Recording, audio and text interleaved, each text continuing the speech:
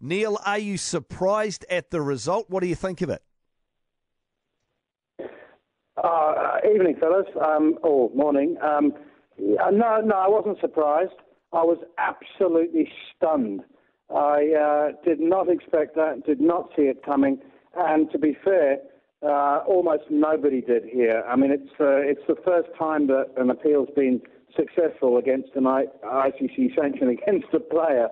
So it was very, very surprising. I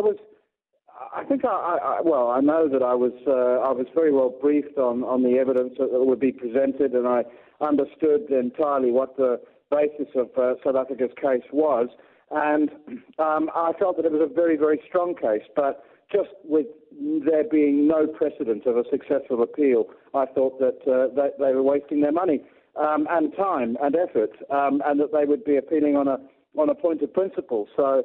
Yeah, I was completely shocked. And let me just say that Michael Heron has done an enormous amount for South Africa-New Zealand cricket relations. I mean, they were always strong, but we're now, like, bonded for life. So, when you have a look at Rabada, how long do you look and go, yeah, but you'll be back in front of the judiciary soon? I mean, do you think he turns it round? Do you think this series tones down some of the heat in it, or do you think it stays exactly where it is? The temperature of the series goes up, and it's been hot. I mean, it's been cooking. It's been cantankerous. It's been acrimonious. It's been compelling. And it's been nasty, and the cricket has been superb, and I would happily bet you guys half a dozen bottles of your finest red that Rabada will not transgress in the next 2 years. He's just paid no attention. I mean, let's get something straight. You know, he went to a very posh private school. He's very well brought up. He's extremely mild to the point of being horizontal. Most of the time he's on the other side of the white line. He's well-mannered. He has he's got no nasty streak at all. He's just super competitive. And let's not forget, he's the world's number one ranked fast bowler, or the number one ranked bowler, but he's 22 years old. And he's never really paid any attention to controlling his emotions. He's pent up. He celebrates vociferously. Only one of his 5 violations have included foul language, and that was the most common 4-letter word beginning with F. And he used that once, and that was to tell Ben Stokes where to go when he dismissed him on the tour of England. Otherwise, no foul language, no overt aggression, just overt celebration. And he's learned a massive lesson, and I would be absolutely amazed if he transgressed again. I mean, he's learned a massive lesson here. He thought that he'd let himself and his team and his country down by not being able to play in the second half of this series, which is so important to us.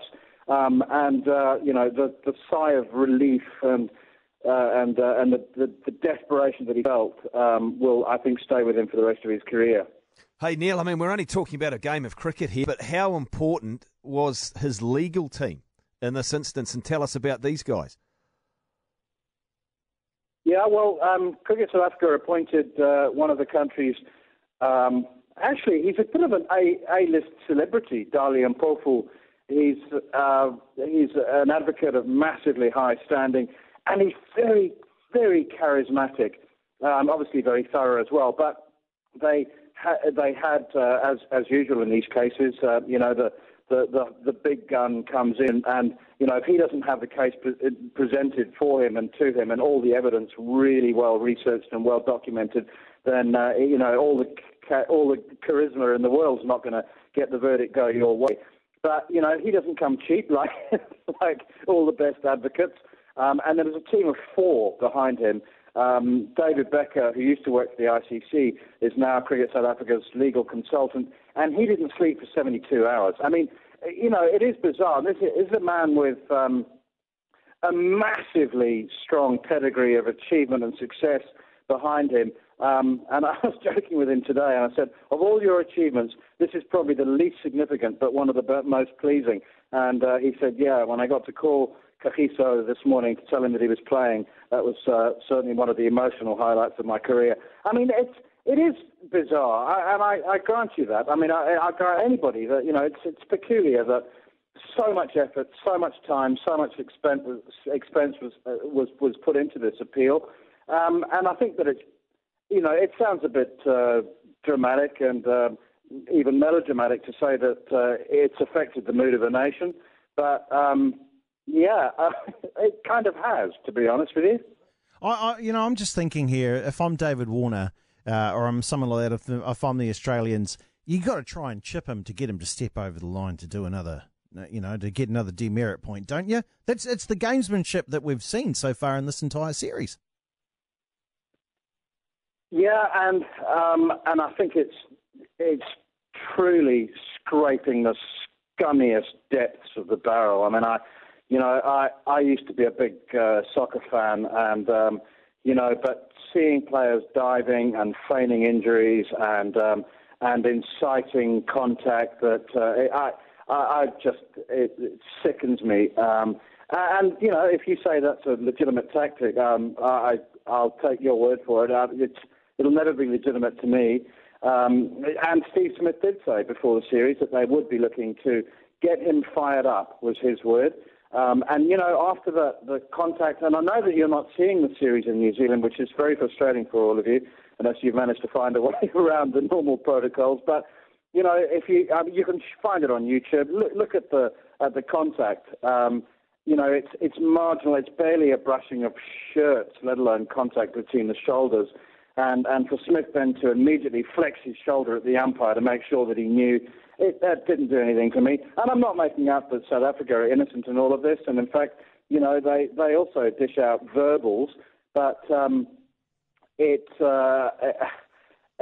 don't know. I mean, there was a great line in the Sydney Morning Herald a couple of days ago, which said, if you deal in nastiness, you cannot be expected to quantify what is nasty and what isn't, and you can't be expected to control the outcome. And it's always puzzled me.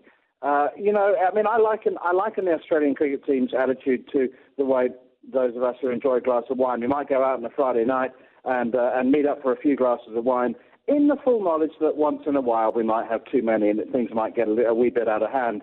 But in terms of nastiness on the field, I mean, the Australian team go out every single time and, they say, oh, we play it hard and there's a whole thing about the line. But they go out looking for nastiness every single time. And the passion, the intensity, the physical, mental application required to play Test cricket means that tempers will boil over and they will fray and people will behave in an unacceptable manner.